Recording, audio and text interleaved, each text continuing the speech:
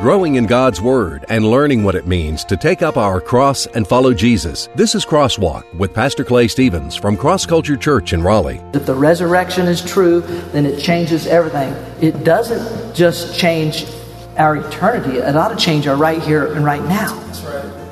I've got great news. God sent His Son to earth to die on a cross for our sins. He did that, but death couldn't hold Him, and He rose from the dead 3 days later. That in a nutshell is the gospel, the good news that the church is built on. But how do you answer a skeptic, specifically someone that doesn't believe in the resurrection from the dead? Because no matter in all of the stuff that you all go through, some horrific storms, some minor annoyances, somewhere in between all of that, in raising kids or paying bills or finding jobs or all that stuff, the Apostle Paul said there is a resurrection from the dead.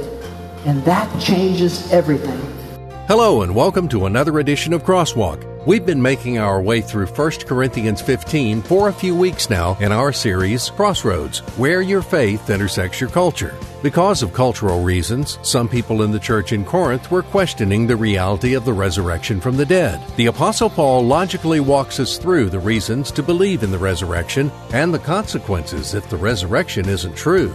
Corinthians, y'all are doubting this, and I'm saying to you, if this isn't true, why am I giving my life for all this? Why do any of this stuff? Hey, Corinthians, hey, Cross Culture Church, here's why. Because it's true. It really happened. And it changes everything. Today, Pastor Clay is taking us deeper into Paul's defense of this most important truth that gives us not only assurance of what happened in the past, but hope for what is going to happen in the future. Now here's Pastor Clay. I want to lead you to the cross. We've been doing this series called Crossroads, where your faith intersects your culture. We've been making our way through 1 Corinthians. It's been almost a year that we've been in 1 Corinthians. I think next week will be 1 year that we've been in 1 Corinthians, and we're getting close to winding it up. But as we've made our way through there, we've seen all this subject matter come up again and again and again. And now in chapter 15, we've been walking through these evidences for, you might say, and these arguments for the validity of the resurrection. You guys know this, and I'll probably say it in one form or fashion again today, but everything hinges on the resurrection. Amen. And so Paul's building this case, and I explained a couple weeks ago, but because of some of the influences of Greek philosophical thought in the Greek culture, the Greeks were having a hard time understanding why there would be a bodily resurrection. Not that they didn't believe that it was possible, they just couldn't understand why. Why would your spirit that has now been set free in death, why would it possibly want to be joined back to a physical body, since they saw that as a limitation? And so he's walking through. Some of that had begun to infiltrate the church and begun to have its influence in the church. And so Paul says, no, we got to deal with this. This is a big one. We got to deal with this one. So what I want to do is, and I don't think this will necessarily be up on the screen, but I want to read go ahead and just start from verse 1 of 1 Corinthians 15. I'm just going to read to you the first, 25, 26 verses, and then we'll get into the new idea that I want to propose today. Y'all all right with that? Yes, sir.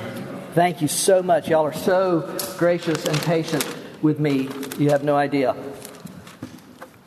1 Corinthians chapter 15. If you have a copy of God's Word, open it there. It might be on your phone, wherever it would be. And let's read.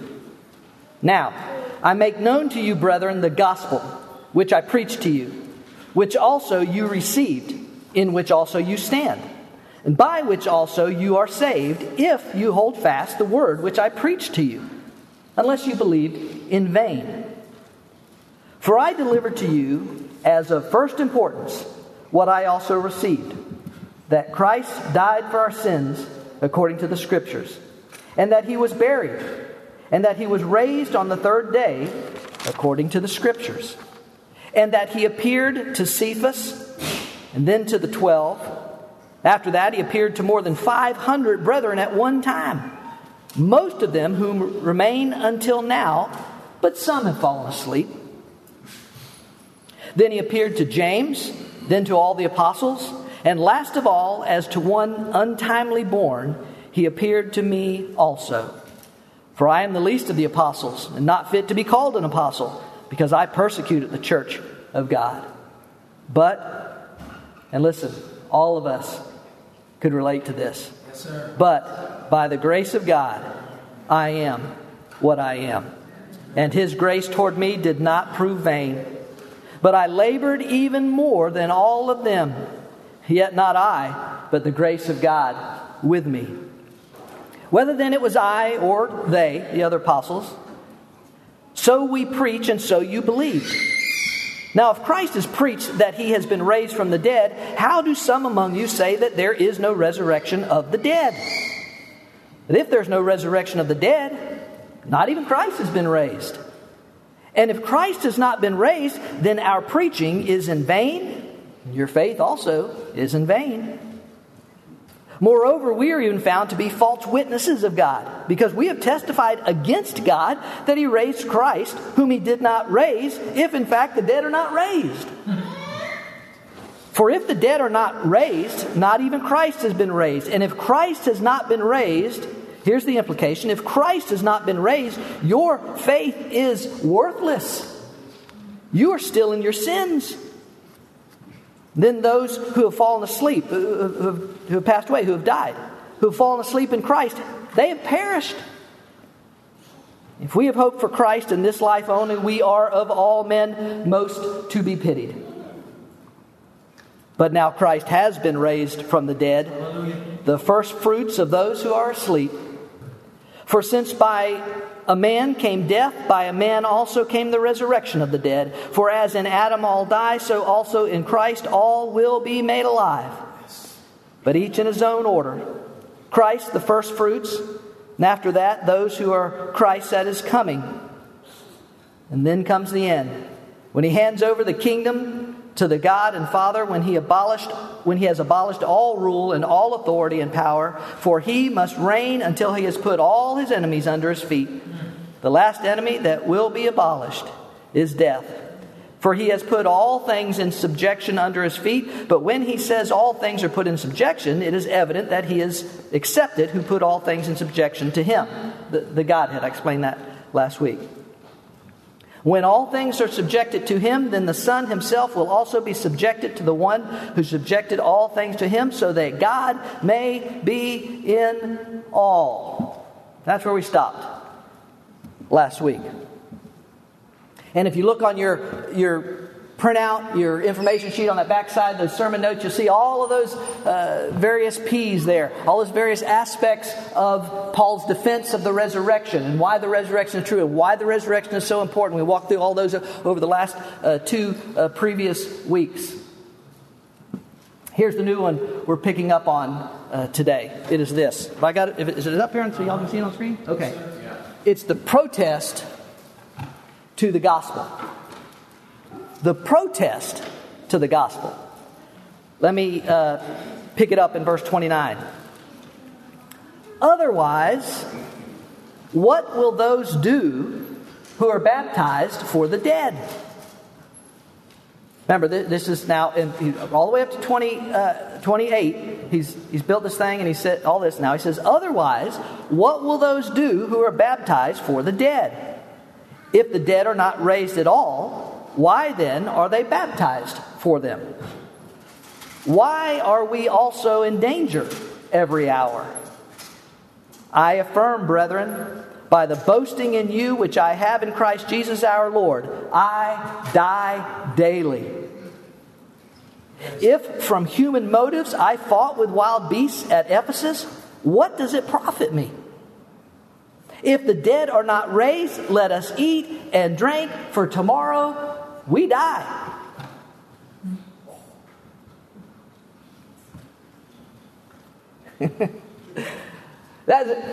I'll get to it next week, but that was a bit of a shocker. I can guarantee you that was a bit of a shocker when the Corinthians got to that part of the letter and heard from the lips of the Apostle Paul. Let's just eat and drink, for tomorrow we die. We'll get to that next week. But let's begin with this phrase. Let's deal with this phrase, baptized for the dead. Is that all right? Yes, sir. Baptized, because I'll just be honest with you, that's really not the kind of phrase you can just skip over. Do you think? I mean, I don't think. Maybe it's easier to do that so you don't have to deal with it. But I just don't, when that's thrown in there, I just don't think that's the kind of phrase you can just skip over. Otherwise, what will those do who are baptized for the dead? Let me start by kind of sharing this idea. We need to be very careful with our interpretation of a passage like this, or in this case, a phrase like this. You have to be careful with a phrase like this, because this is the only reference to baptism for the dead in the New Testament, or in the entire Bible, for that matter. It doesn't show up anywhere else in all of Scripture, and it's just boom, it's just there. And so that's a clue to us that, wow, you better be careful in interpreting this. Better be careful in coming to your understanding of whatever he means, or baptism for the dead. We better be careful, because this is the only place in Scripture where it is mentioned. Here's an interpretive rule to always keep in mind, not just for this passage, but for all passages. Here's an interpretive rule to keep in mind. Always interpret the obscure from or with the non-obscure. You understand what I'm saying? Yes, sir.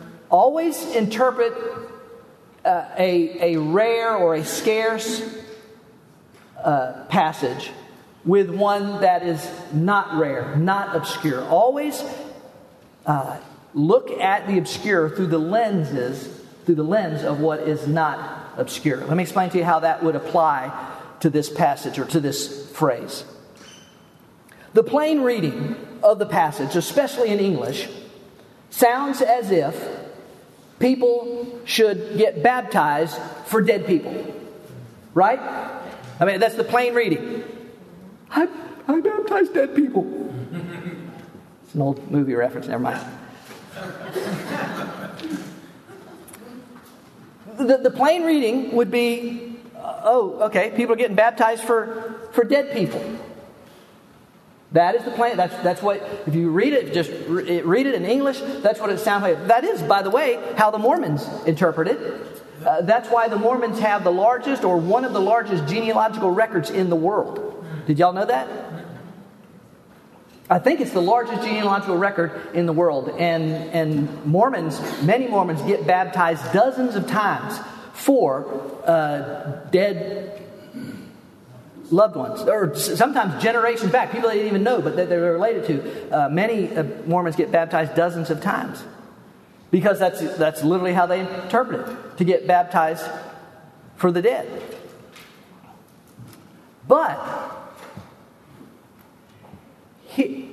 let me say this. Is it possible that the Corinthians were doing that? Is it possible that the Corinthians were getting baptized for people who had passed away, people who had died? It is. Given the Corinthians' propensity to run towards theological error, it's possible that they were actually doing that. But I don't think they were. And here's why I don't think they were being baptized for dead people. Because of this interpretive rule of interpreting the obscure from the obscure from the unobscure. And the understanding that I cannot see how the Apostle Paul would use an error, a theological error, if that's what they were doing. And I'll explain in a second why I believe it's an error. I cannot believe that Paul would use an error as an example of a truth that he's trying to convey. And the truth he's trying to convey is the resurrection is true. The resurrection really happened. So it seems hard for me to get my mind around the idea that Paul would actually use a theological error to promote a truth that he's bringing. And we know that this idea of baptizing people for the dead violates at least two non-obscure doctrinal truths. Okay? The first one is this.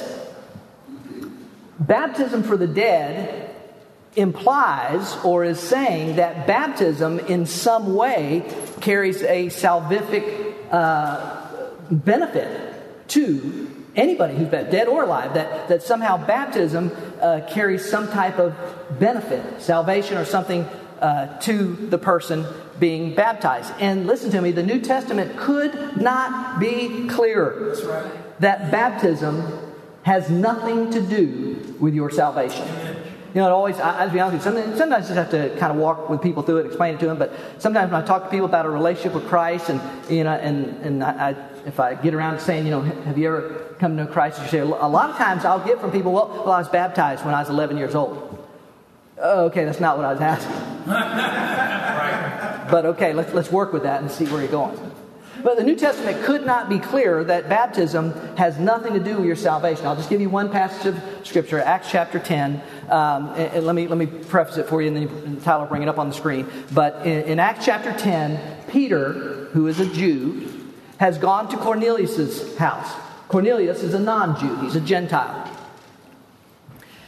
Some other Jewish believers, some other Jews who had come to faith in Jesus, go with Peter to Cornelius' house. Now, if you know anything about the history of the early church, the Jews weren't exactly sure how the Gentiles fit into this whole Jesus thing. Right? Because Jesus was a Jew, they were Jews, he died in Jerusalem. You know, Christianity, in a sense, came out of Judaism.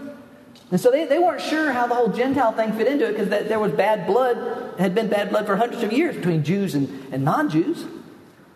So they weren't sure how the Gentiles even fit into this whole thing. But when it becomes obvious there in Acts chapter 10, when it becomes obvious that God has worked in Cornelius' life and the life of the other Gentiles who are there, Peter makes this statement in Acts chapter 10 and verse 47. And I can't see it, so y'all read it to me. Y'all read it out loud. Y'all read it? Go ahead. Surely no one can refuse the water for these to be baptized, who have received the Holy Spirit just as we did. Can he? Do you understand what Peter's saying? Clearly, he says, surely no one can deny the water for those to be baptized, future tense, who have received the Holy Spirit, past tense. So clearly these Gentiles have already been saved, demonstrated through the presence of the Holy Spirit in their lives. Now, Peter says, now they can be baptized. They've been saved. Now they can be baptized. So baptism has nothing to do with salvation. Baptism is never intended to have anything to do with baptism. Baptism is a picture of the resurrection of Jesus Christ from the dead, and a picture of a person, you or me or any of us that have come to Christ and been baptized, a picture of us moving from spiritual death to spiritual life, to coming to new life as a result of what Christ did on the cross. Baptism was never intended to be salvific, so all that to say that it would make no sense to be baptized for dead people, because the obvious teaching of the New Testament is that baptism has nothing to do with your salvation. So why would you get baptized for people when it can't do them any good? Do you understand? Amen. That's the first problem with understanding this literally as getting baptized for dead people. The second problem, the unobscure teaching, is the clear scriptural indication that after death, there is no other opportunity. There is no other chance. Hebrews chapter 9, verse 27. Y'all read it to me.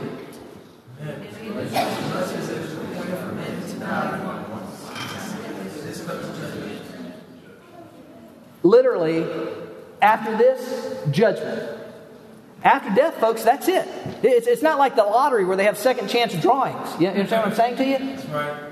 There is no indication in Scripture that after a person passes from this life into death, there is no indication that there's ever some second chance in heaven that, now they realize the error of their ways. I'll bet they do, and I don't say that that that grieves my heart to say that about anybody, but I'll bet they do. Many times I've thought a split second after a person breathes their last breath, their heart beats their last beat, a person who has rejected and denied Christ their whole life, a split second after that moment, they're going to say, uh-oh. And generally do that. And there's no indication in Scripture that there's some second chance after the grave. That's right. And by the way, Jesus teaching on the rich man and Lazarus in, I think, Luke chapter 16 would verify that account. Amen. That there's no second chance. Which, by the way, is why Paul advocates in a second letter to the church in Corinth, in 2 Corinthians chapter 6, verse 2, he says this. What does he say? Read it. Behold, now is the acceptable time. Behold, now is the day of separation. You understand what he's saying? This is it, guys. This is it. This is the life. This is the chance to come to Christ, to live for Christ. It's in this life. And so this is where you do it. So that's the second major doctrinal, non-obscure truth that the idea of being baptized in the dead would violate. There's no opportunity for a second chance. So, what does it mean then? Right? Okay, if you're building a pretty good case for the fact that it can't mean baptism for the dead, it probably doesn't mean literal baptism for the dead. So what does it mean? I confess to you that I've tried to do a lot of research on this, and there are a lot of different ideas about the whole interpretation of the idea. But I agree with Paige Patterson, who's one of my heroes in the faith, who says that the key to understanding this passage, there are two keys, actually, to understanding this passage for a proper interpretation of this passage. And you and I have to come to get a hold of that. The first is understanding that the phrase, will those do? What will those do? It's remembering, and it translates properly in the future tense. It's remembering, first off, the first key, remembering that is a future active verb. Okay? What will those do? It's a future active verb, which means that whatever all Paul is talking about, he's talking about a baptism in the future. The second key is understanding that in Greek the preposition is huper, which is translated here as for. What will those do are baptized for the dead. It's understanding that the preposition huper can also carry the idea of in regards to or concerning or that sort of thing. Not just for or in replace of or something like that. You understand what I'm saying? So it's a lot to say. It's a lot in here. But I believe what Paul is arguing is that, hey, why are you baptizing people? Why, when people come into a relationship with Christ, why would you baptize them? Listen to me. They're dead right now, just like you and I were. Ephesians chapter 2, verse 1. And being dead in trespasses and sins. And you were dead. I was dead in trespasses and sins. So they're dead right now. But in the future, when they come to Christ, and people will come to Christ, and people have been coming to Christ for 2,000 years. In the future, when they come to Christ, why would you baptize them? Since baptism pictures moving from death to life. Both literally and spiritually. Literally, it pictures Jesus' physical death and his physical resurrection from the grave. Spiritually, it represents our being dead in our sins and coming to new life in Christ. So why would you baptize people? I think Paul's protest is, why bother baptizing somebody, these new believers, since baptism represents the resurrection, since you all have decided that there is no resurrection? Why would you bother? Now listen to me. He's not trying to get them to stop baptizing new believers. He's trying to get them to stop and think about why new believers are baptized. And it is to picture the certain hope of the resurrection from the grave. I think that's Paul's protest. He's saying, why in the future are you going to baptize people who are dead now, but who will come to life in Christ? Why would you baptize them since baptism represents resurrection? And since Christ didn't rise from the dead, the argument that we just read a moment ago, we handled the last couple weeks, since he didn't rise from the dead, you're still in your sins, there's no hope, those who have died or perished, all that stuff that he says. Why then would you bother baptizing them? So. And then Paul's protest turns personal.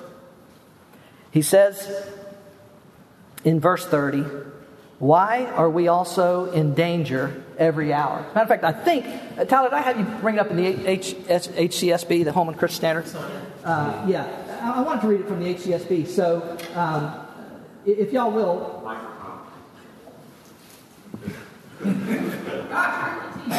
So, if y'all will,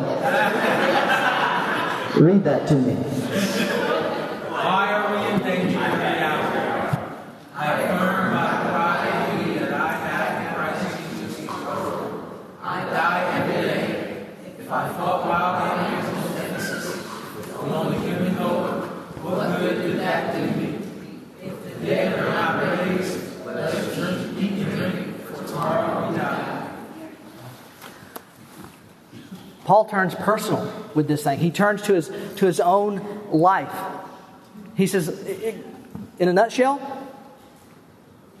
what's the point? What is the point in all of this? Why am I laying my life on the line every single day? Why did I walk away from everything that I had, the success that I had, the wealth that I had, the notoriety that I had, the respect that I had? Why would I be tortured and beaten and thrown in and out of prison and attacked by mobs and run out of town and attacked by wild beasts in Ephesus? This is, as far as I know, this is the only reference to it that we have. Which, by the way, was a common practice at times in the empire, to use Christians as sport in the arena. Now, how Paul survived, we have no idea. But obviously, God supernaturally delivered him. But the point here is, what is the point? Why have I gone through all of this? Why do you go through all of what you go through as a follower of Jesus Christ? Well, why do you get rejected by your family? Why do you get thrown out of places? Why do you get laughed at because you believe that God came back to life? That God even came in the first place and died for you? Yeah. Why do you go through all of that? If there's no resurrection of the dead, it's pointless. It makes no difference. See, it'll come back to that idea. Without the resurrection, ladies and gentlemen, the gospel is useless. There is no good news. Preach. Without the resurrection. And so he says, man, what is the point in all of this?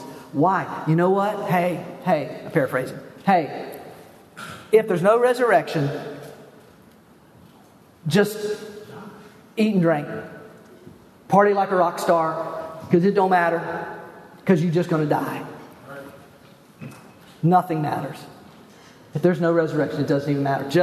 Just live your life. Just be consumed with this world, this stuff, with everything that's going on. Just focus and consume yourself with that if there's no resurrection. So, having said that, I can say that the resurrection is supposed to be what makes the difference in our lives. Can I remind you of this? Lots of religious leaders have been killed for leading a religion, as Jesus was. But none of them came back to life 3 days later. Amen. Except Jesus. And so, if this isn't true, since y'all have somehow been persuaded that the resurrection, the bodily resurrection, may not actually be a real thing, then you might as well just live your life anyway. Just be consumed with the things of this world instead of being consumed with the things of Christ, because it doesn't matter. Can I ask you this question? Does the resurrection matter to you in your life? Now listen, before you jump in and say amen, which I appreciate, but let me say this. Does the resurrection impact your life? Do you find yourself, here's my question, do you find yourself consumed with the stuff of life? With the stuff that's going on, all of this and that, and the worries, the anxiety and the uncertainties, and I don't know about this, and what's going to happen with that, and how am I going to pay this, and what happens if this person gets mad at me, and how did I hate my boss, and all this kind of stuff. Do you find yourself, now I know, I'm not saying that's not real stuff, right? That's life. We're in the middle of it. But do you find yourself focused, consumed, living only in that, without ever stopping and saying, "No, wait a minute. Jesus came up out of the grave 3 days later." Right. That's what matters. That's what. Can I tell you this? Satan would wholeheartedly amen the Apostle Paul's statement right here. It's hard to believe as that is. When Paul says, if there's no resurrection, live however you want to live, consume your life with this life, and just eat and drink because tomorrow we die, Satan would wholeheartily amen that. As a matter of fact, I would say this: Satan wants you to live this life as if this life is all there is to life. That's good. I can assure you, that's what Satan wants, for you to live your life as if this life is all there is to life. So let me stop again and ask, is that how you live your life? I mean, really, if you got real honest, nobody's looking around, and maybe in the quietness of your own heart to ask that question, man, is that how I live my life? Do I live my life really, just really focused on here and now and consumed with this and this, as if this is all there is to life? That's what Satan would, quite honestly, desire for you to do, to keep your focus there. But the Apostle Paul is building this case for the reality of the resurrection. Because if the resurrection is true, then it changes everything. I want you to understand this, and I'll say more about this next week. It doesn't just change our eternity. It ought to change our right here and right now. That's right. Because no matter in all of the stuff that you all go through, some horrific storms, some minor annoyances, somewhere in between all of that, in raising kids or paying bills or finding jobs or all that stuff that life can be, in the middle of all of that, the Apostle Paul said there is a resurrection from the dead. And that changes everything. That makes a difference in our lives. Paul, I want you to hear this. It's a rhetorical question when he asks, what is the point? Why am I dying every day? Why am I laying my life on the line every day? Why did I go into that arena with those wild beasts? Why am I suffering and being persecuted? Why am I going through all of this if there is no resurrection? Paul believed in the resurrection. Paul believed in the reality of the gospel. Paul believed that in the end, the most important thing for you and I to remember in our lives and to share with those around us, Romans chapter 10, verse 9 and 10. Would you say it with me? For if you confess with your mouth, come on, say it, Jesus is Lord, and believe in your heart that God has raised him from the dead, come on, you will be saved. Why? Come on. For with the heart person believes, resulting in righteousness, and with the mouth, confesses God's salvation. That's the gospel. The reality that Christ died but refused to stay dead. The reality that Christ died but kicked death to the curb and came up out of the grave 3 days later. Corinthians, y'all are doubting this, and I'm saying to you, if this isn't true, why do you bother baptizing people when they come to Christ? Why am I giving my life for all this? Why do any of this stuff? Hey, Corinthians, hey, Cross Culture Church, here's why. Because it's true. It really happened. And it changes everything in our lives. New life comes from death, and better life comes from death. I don't know about you, but that sounds really good to me. Life should be lived for the glory of God, but we all know that these bodies are wearing out. What a wonderful promise that God has given to those in Christ. Our resurrected bodies will be so much better, and not just for a few short years, but for all of eternity. We invite you to join us on a Sunday morning at Cross Culture Church. We gather each week in a casual and contemporary atmosphere to celebrate the goodness of our God. Cross culture may be a little different from what you're thinking. Sure, we're a church, but instead of religion, we're about a relationship, a community of believers where Jesus is revealed in the lives of each person, real people who truly care, solid biblical teaching from Pastor Clay Stevens, and the most energetic, fun, and safe kids program around. Find out more at crossculture.church. I want to lead you to the cross. I want to lead you to the cross. Cross Culture Church in North Raleigh, taking the cross to our culture and taking our culture to the cross.